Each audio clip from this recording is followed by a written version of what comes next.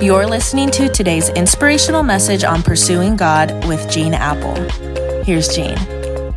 Hey, welcome to Pursuing God, where we spend a few minutes together Monday through Friday to kind of help you begin, end, or get through your day with a greater sense of God's activity and presence in your life.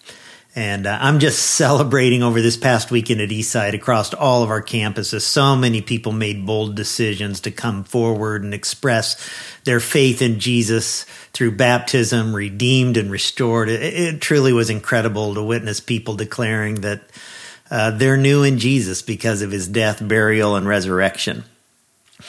Every summer, our family heads to a lake in northern Minnesota for a few weeks. We have a family cabin there. I've grown up vacationing there, and I love to fish. But my favorite fishing spot is on an isolated lake. It's about 20 miles away. And to fish on this lake, you have to really be determined to get there. First, we have to trailer our boat.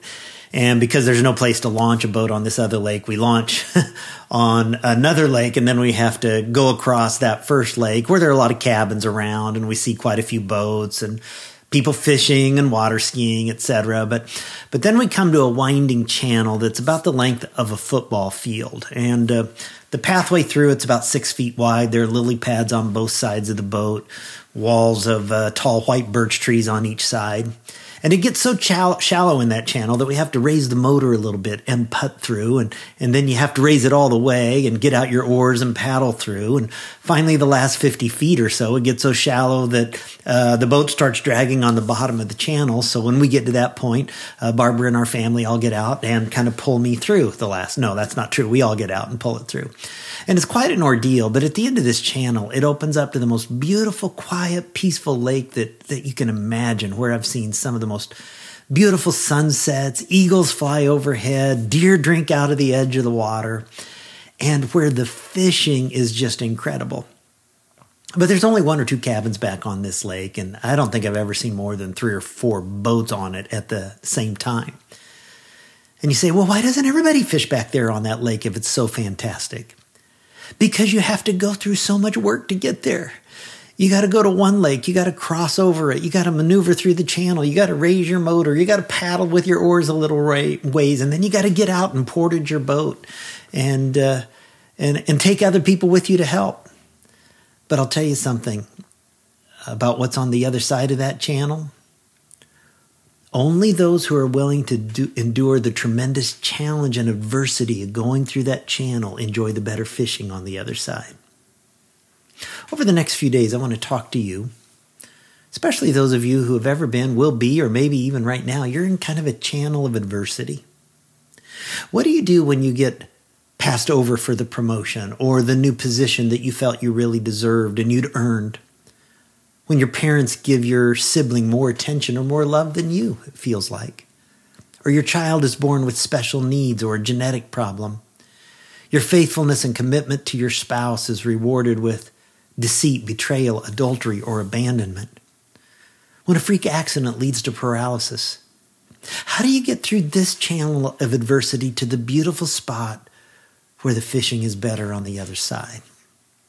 I can't think of anyone better equipped to help us with this journey than a guy from the Old Testament whose name was Joseph.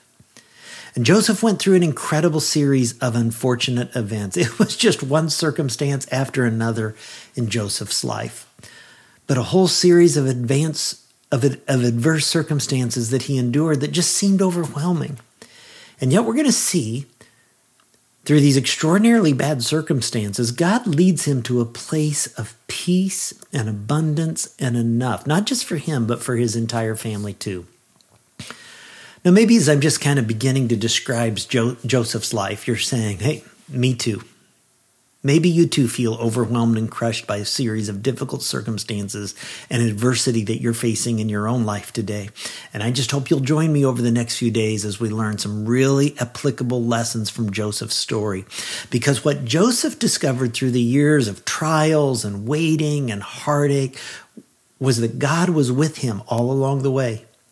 Even when he thought he was sinking, what he discovered was that God was working in and through the challenges in his life, and he was using them for his purposes.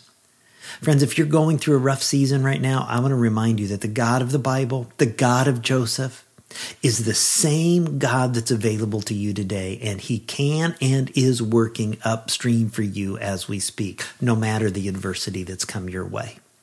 God, I thank you for this new week. And I know right now somebody's listening to my voice who's saying, oh, this is the perfect topic at just the right time, maybe in the nick of time. And I pray that you'll speak to us this week as we learn how to walk through seasons of adversity to get to the other side, as we trust you in Jesus' name. Amen. Catch you tomorrow. You're listening to today's inspirational message on Pursuing God with Gene Apple.